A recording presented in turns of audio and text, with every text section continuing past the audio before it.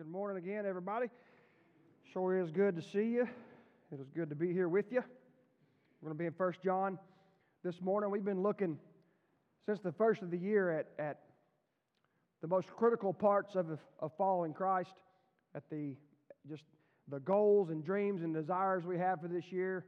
And specifically the last few weeks, we've looked at some key elements, some key issues that help us follow Jesus correctly.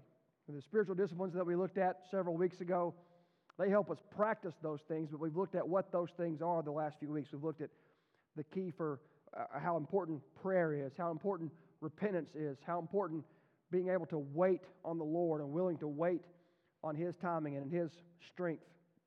And we're kind of continuing that this week and into Easter as we're getting close to that time. But we're looking at confession this week. Confession is key. Confession is key, and we'll be in 1 John chapter 4. Again, I want to tell Josh, because I know some of you weren't in here yet or weren't listening either way, thank you for filling in the pulpit last week. It was his first time to preach on a Sunday morning. He's preached to the youth before, but I thought he did a wonderful job, and sure appreciate his willingness to serve the church. And Truett serving this morning by leading us in worship. Phenomenal. So, let's dig into this. I'm excited. 1 John chapter 4, verse 7. Beloved, let's love one another, for love is from God, and everyone who loves has been born of God and knows God. The one who does not love does not know God, because God is love. By this the love of God was revealed in us, that God has sent His only Son into the world so that we may live through Him. In this love, not that we love God, but that He loved us and sent His Son to be the propitiation for our sins. Beloved, if God so loved us, we also ought to love one another. No one has ever seen God. If we love one another, God remains in us, and His love is perfected in us. By this we know that we remain in Him and He in us, because He has given to us of His Spirit. We have seen and testify that the Father has sent the Son to be the Savior of the world.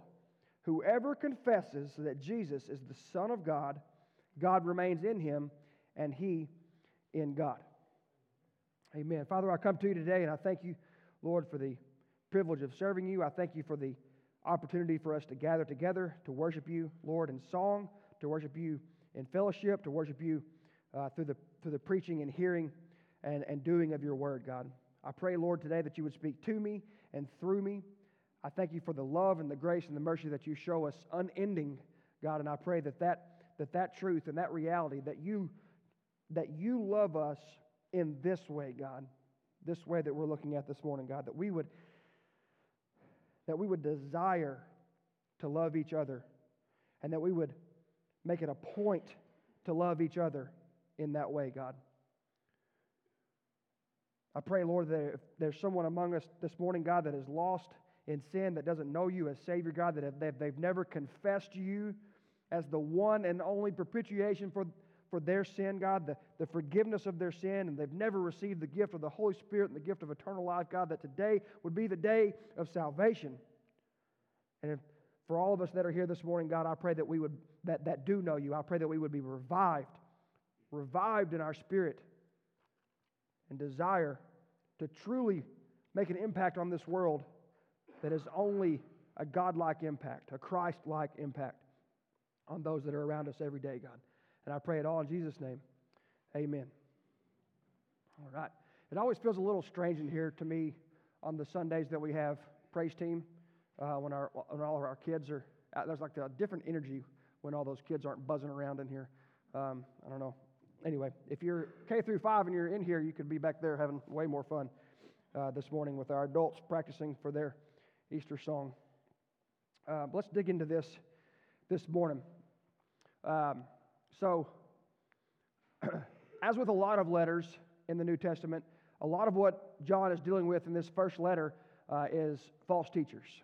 So from the beginning of the church, all the way through the history of the church, to current day, maybe as much as ever, current day, there have always been people who come seemingly in the name of Christ, but are as far from being a follower and a prophet of God or a teacher of Jesus than anything.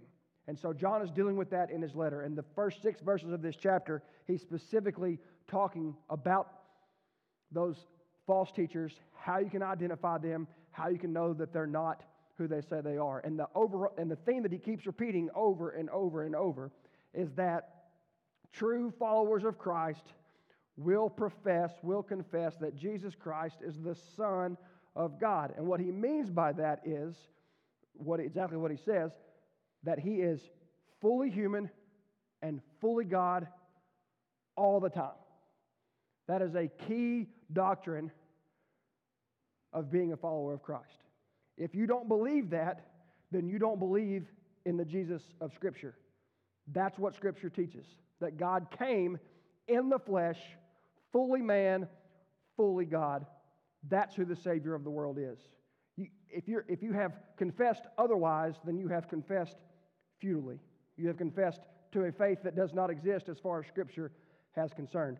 And so that's what he's dealing with. You hear of the Gnostics, Gnosticism, things like that, these things that were rising up, and it was like kind of Jesus, kind of Christian, but not really. And they would deny certain aspects of who Christ himself said he is.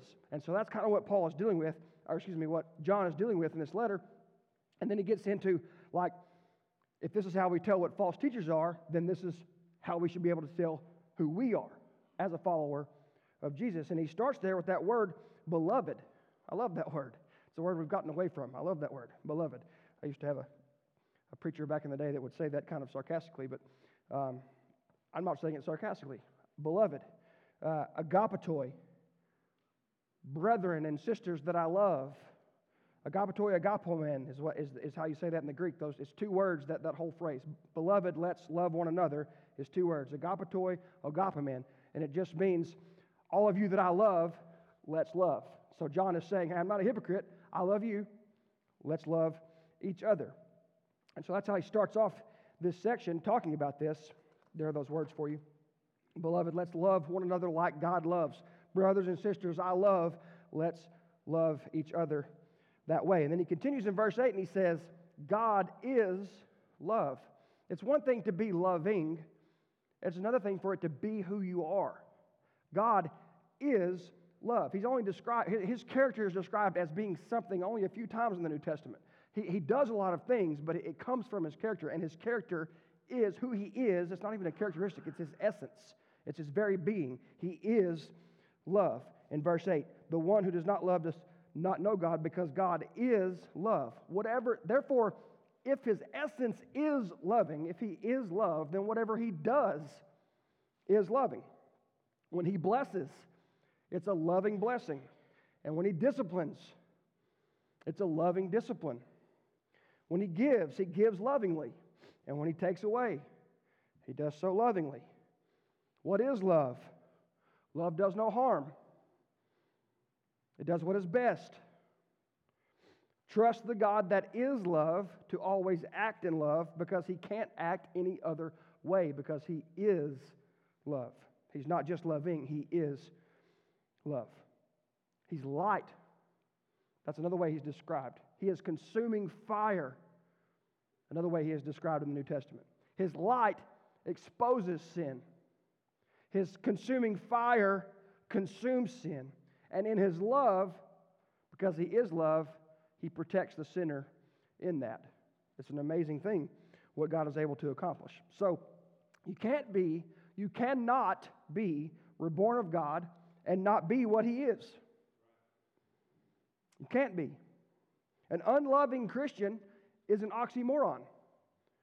Those 2 words can't go together. That can't be how God's people are described, because it's not possible. It's not true. An unloving Christian is an oxymoron. It doesn't go together. It would be like me saying this. Okay, picture this. I got a guy up here standing beside me, and I say, hey, I really know this person. Me and this person, we're really close. I know him, he knows me. We are close friends. But then come to find out, he speaks a language I don't understand at all. The way he speaks, the way he talks, the way he communicates, I've never heard it. I don't understand it. When he says something, I don't get it. I don't know what he's talking about. I've never understood his language. But I know who he is.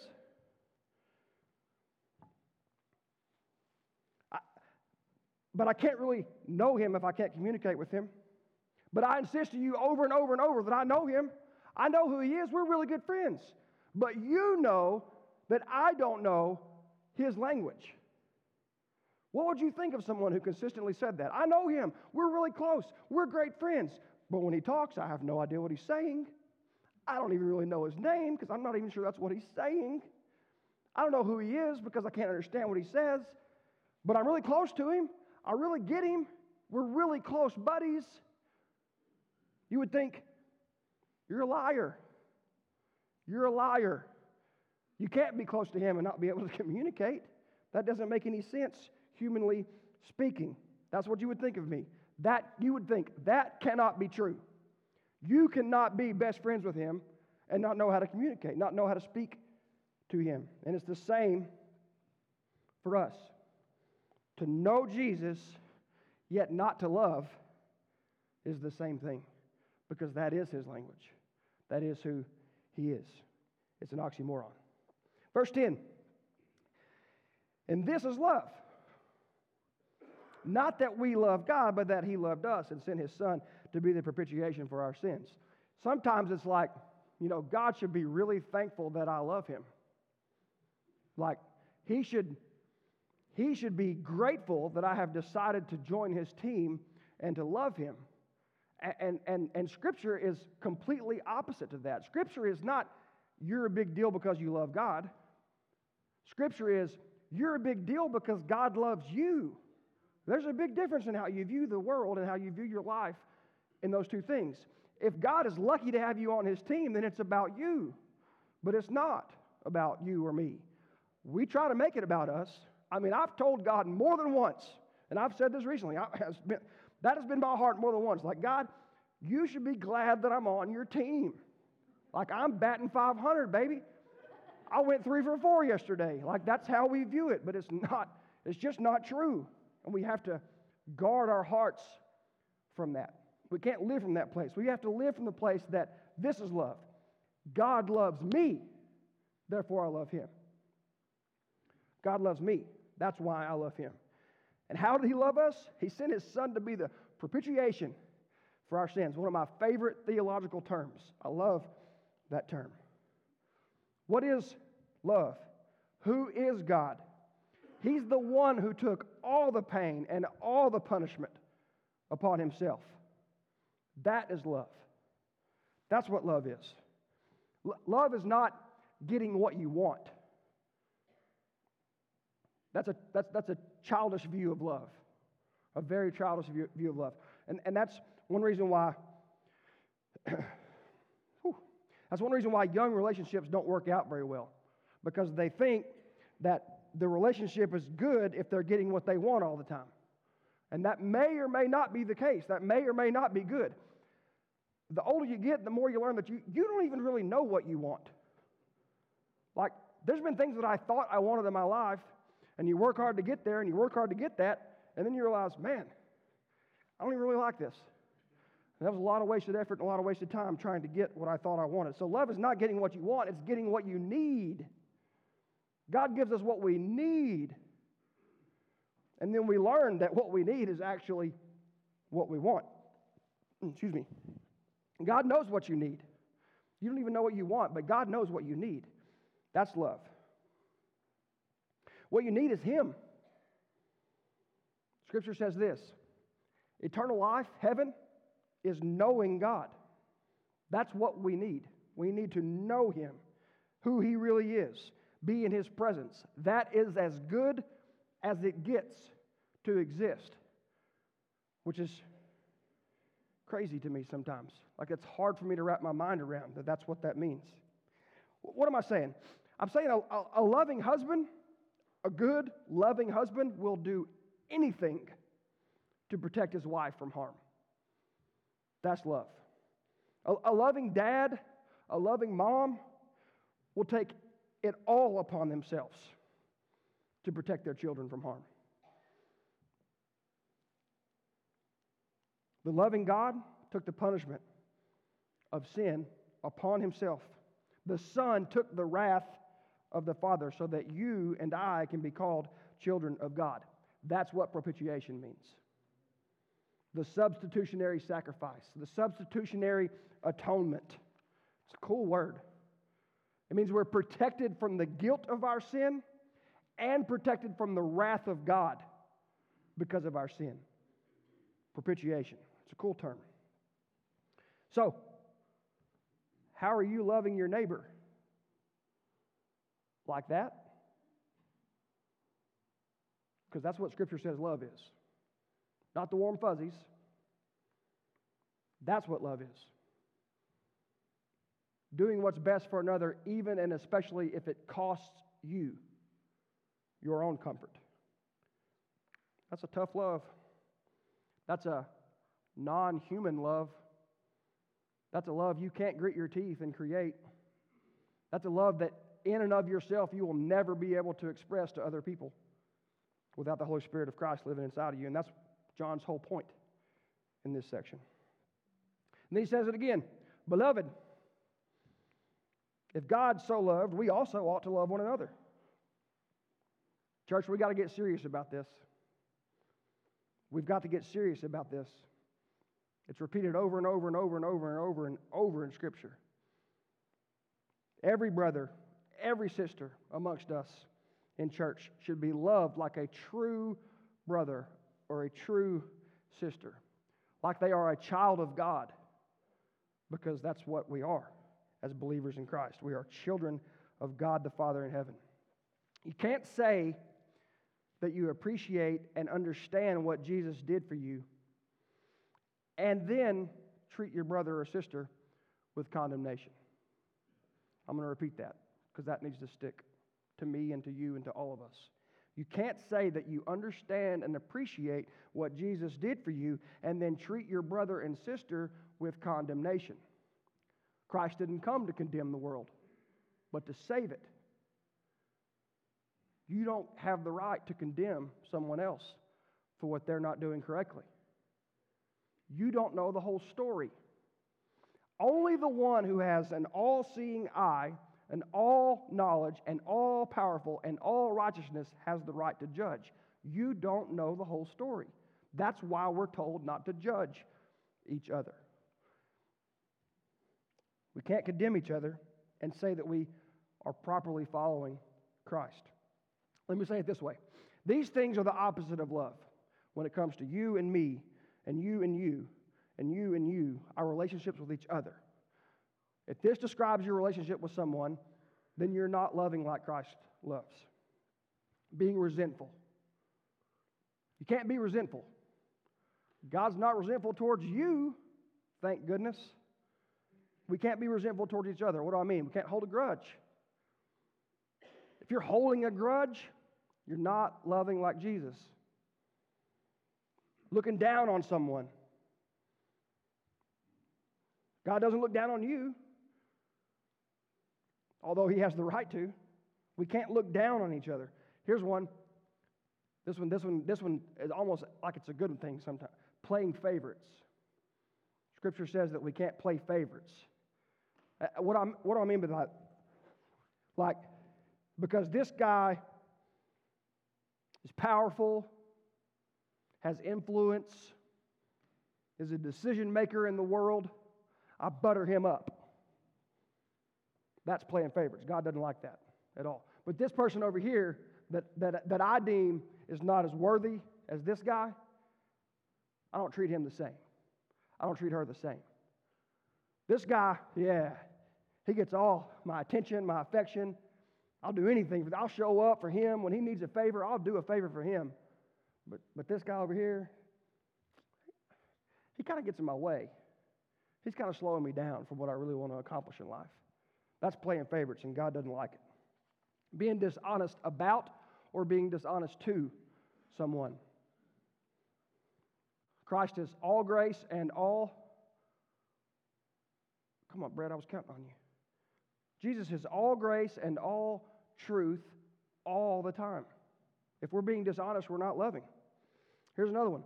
Chattering, whispering, or murmuring about someone's intentions. You know, I think what they really meant to do. I think this is why they're doing that. That murmuring, whispering, chattering divides the body of Christ. Here's another one. Being stingy. We can't be stingy and be loving like Christ. God is generous. Being rude, being coarse. Can't say, well, I'm just being honest. Okay? Be honest with grace. Being rude is being honest like a jerk. God's not honest like a jerk. He's honest with grace. We can't be rude and we can't be coarse. That's not how we treat each other. We can't be loving like Jesus if we're doing that. Being secretive. Why am I saying that? Because it says in the Scriptures that Jesus is light. Light exposes things. Secrets are in the dark, unexposed. Now, I'm not saying someone's confidence, like somebody expresses something to you and they're like, please keep this between us because it would harm them if it got out. That's different. See, that's harming someone. I'm talking about when we do things and we say, don't tell so-and-so or don't do this because it will make me look bad. That's being secretive. Being secretive is not a good thing. And then the last one, and you'll like this one more than you like the other ones. Affirming righteous what God calls sin. See, Christian love is not just the feel-good, you're okay, everything's fine, no matter what love. It's truth and grace. Not just grace, truth and grace. What God calls sin is sin. And saying that it's not is not being loving. We should be emboldened to stand in front of the world and say, Jesus Christ is the Savior of the world and the only way to eternal life in a relationship with God the Father. That's not being a bigot. That's telling the truth. If you believe that and you don't tell that to someone else, that's not being loving. It's probably being a chicken. It's probably being scared. But you can't say, well, I don't want to offend them. If you're offending with the truth and with grace, then you're loving like Christ. Christ was not scared to say things that made us uncomfortable as human beings. Christ was not scared to say something that we disagreed with as human beings. Christ was not scared to say, what you're doing is sin and it's wrong and it's not okay. But he said it with grace. He didn't throw stones. He just said, stop doing that. It's hurting you and it's hurting others. So we can't call what God says is sin. We can't say that that's okay. But we don't condemn the sinner. So how do you do that? So follow Christ. I don't know. Be in the Word. Pray a lot. Say I'm sorry a lot because you're going to mess that up. But that's what loving like Christ looks like. Love forgives. Love hopes for the best. All people, not just your people, all people in the church. Hopes for the best. Gives the benefit of the doubt. Love heals. Love helps. Love makes things better. Love is light. Love can be displayed out in the open because it has nothing to hide. That's how we're called to treat each other. If we're not treating each other like that, then don't expect to go reach a lost and dying world. The greatest evangelism we can have is how we treat each other inside the church. How we love each other is the greatest evangelism we can give to the world. Whew. Some of us are here this morning. And then we get to the crux of today. Verse 15. Whoever confesses that Jesus is the Son of God, God remains in him and he in God. Confession. Confession is the key to what we're talking about today. Homologeo, this word here, is the word in the Greek. Some of that looks similar because we still use some of those words. This word means to say the same thing as another. To agree, in other words, with someone else. To confess is another way we say it in English. To profess. To declare openly. to speak out freely. This word is even used in English sometimes as praise. Have you ever thought about your confession being a form of praise? That's pretty cool. Celebration. When you break this word down into its two root words, excuse me, you've got hamal and logos. Well, that's when it gets interesting, when you look at that word like that. Hamal and logos. Hamal is together, of persons assembled together. Kind of sounds like the church, doesn't it? Same people is what that means. We use that word in science still. Logos, a word, or the word. The sayings of God. Logos.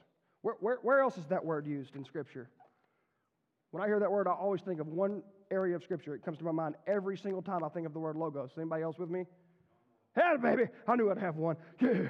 I did not tell him before the service to say that. John chapter 1.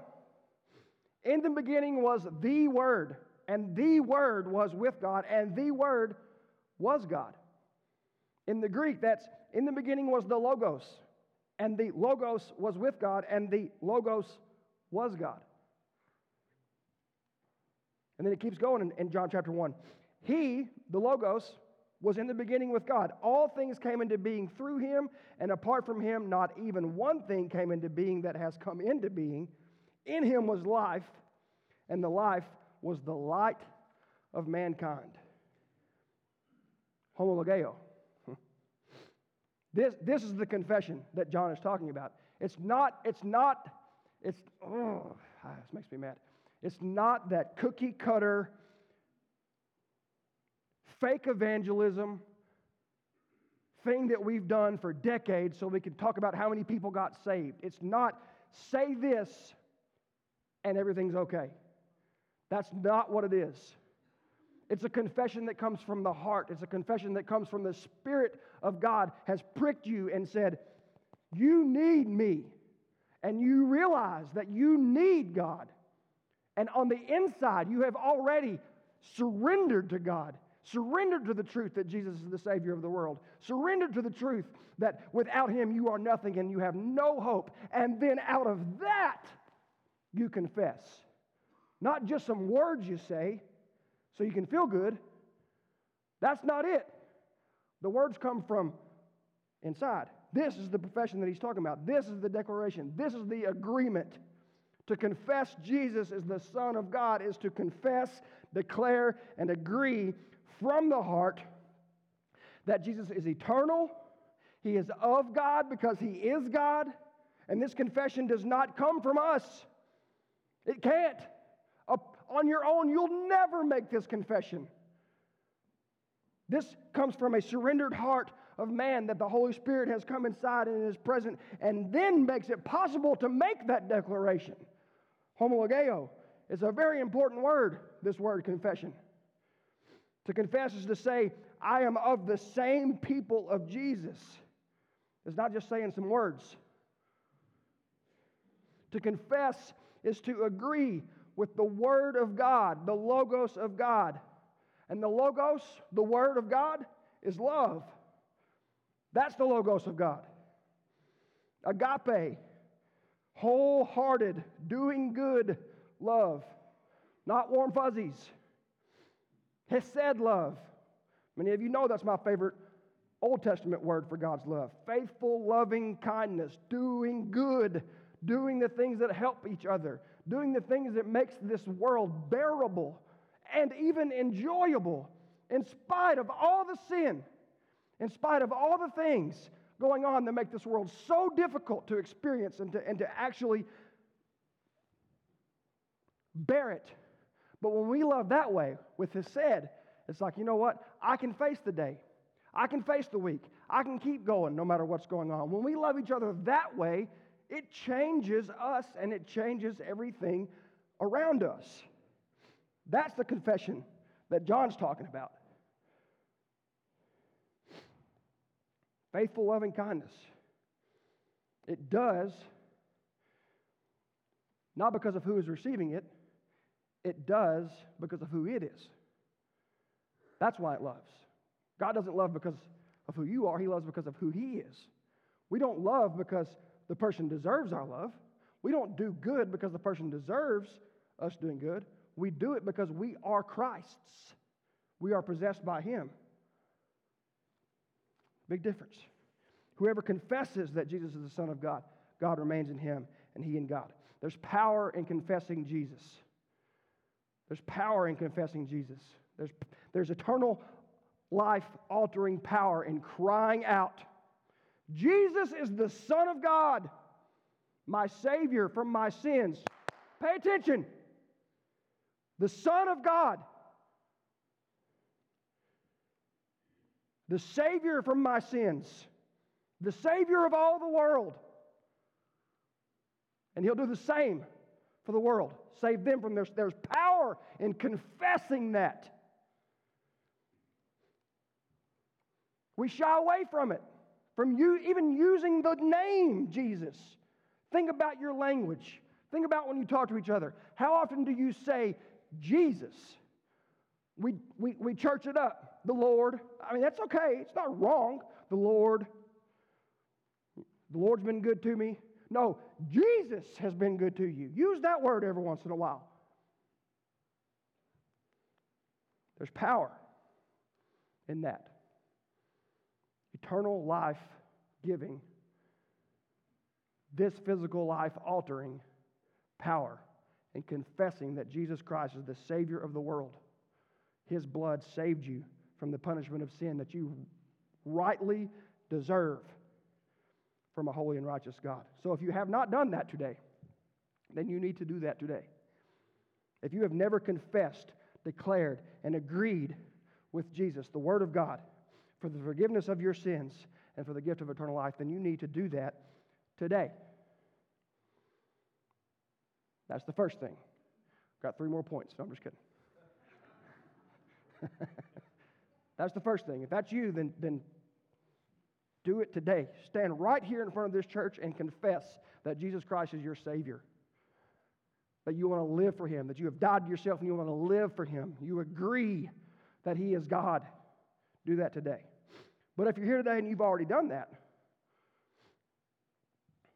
well, then we're fixing to get a little more personal for about 5 minutes.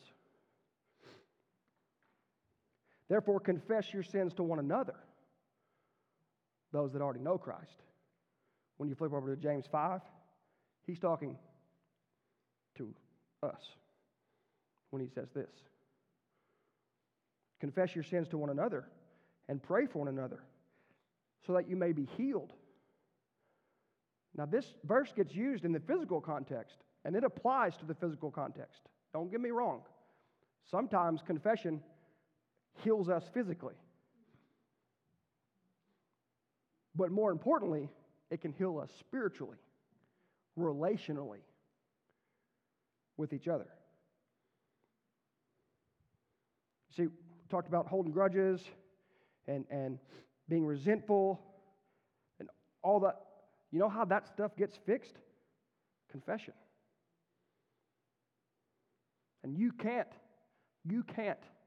on your own confess to that kind of stuff. It takes the power of Christ to do that, because it is the scariest thing you can possibly do, to look someone dead in the eyes and say, brother, I'm wrong, and I'm sorry. But there's nothing in this life that heals more than that, than someone looking you dead in the eyes and saying, I'm wrong, and I'm sorry. I should not have done that. I should not have said that. I should not have been there. I should not have looked at that. I should not have heard that. Whatever it is. I don't know what it is. I ain't talking about anything specific. If you feel like I'm talking about something that's going on in your life, that's between you and the Holy Spirit. I have nothing on my mind other than the normal dealings of sinful brothers and sisters. This is just how it is. We have to confess our sins to one another. We have to make right our relationships with one another. So the question I'm going to ask you is, does your love line up with Jesus' love right now between people in the church?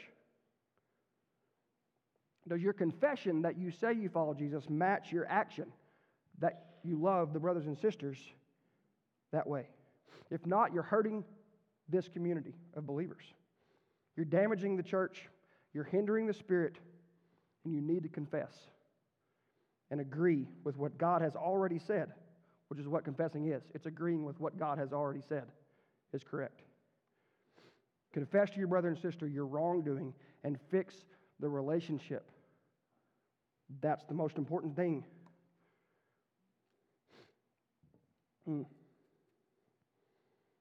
There is no agreement with the Word of God when there's discord between brothers and sisters. We can't come in here and be right this way if we're not right this way with each other. So we must confess our sin. Earlier in 1 John, John says it this way, right in the middle of it. It's kind of the turning point of the whole letter. This is his commandment, that we believe in the name of his Son, Jesus Christ, and love one another just as he commanded us.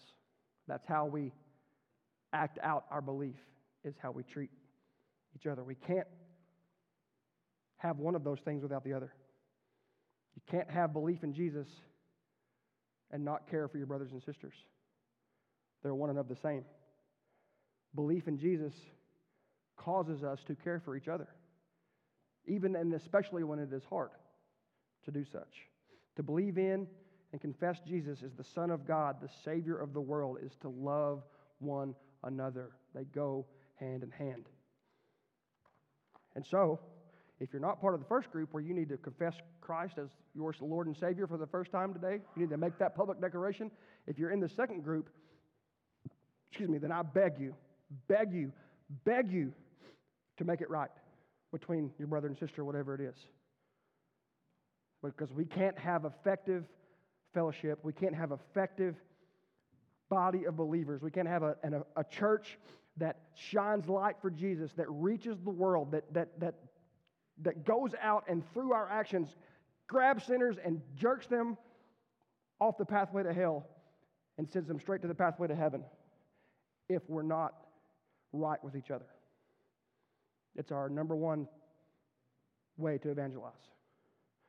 So, if that's any of us this morning, please fix it. Fix it. Fix it. First, with the Father and with the person as well. I'm going to pray for us and we'll finish in song. And if you have business you need to attend to, whether it be one of those two things or something else, please do it. I'll be down here in front. Father, we thank you and we love you.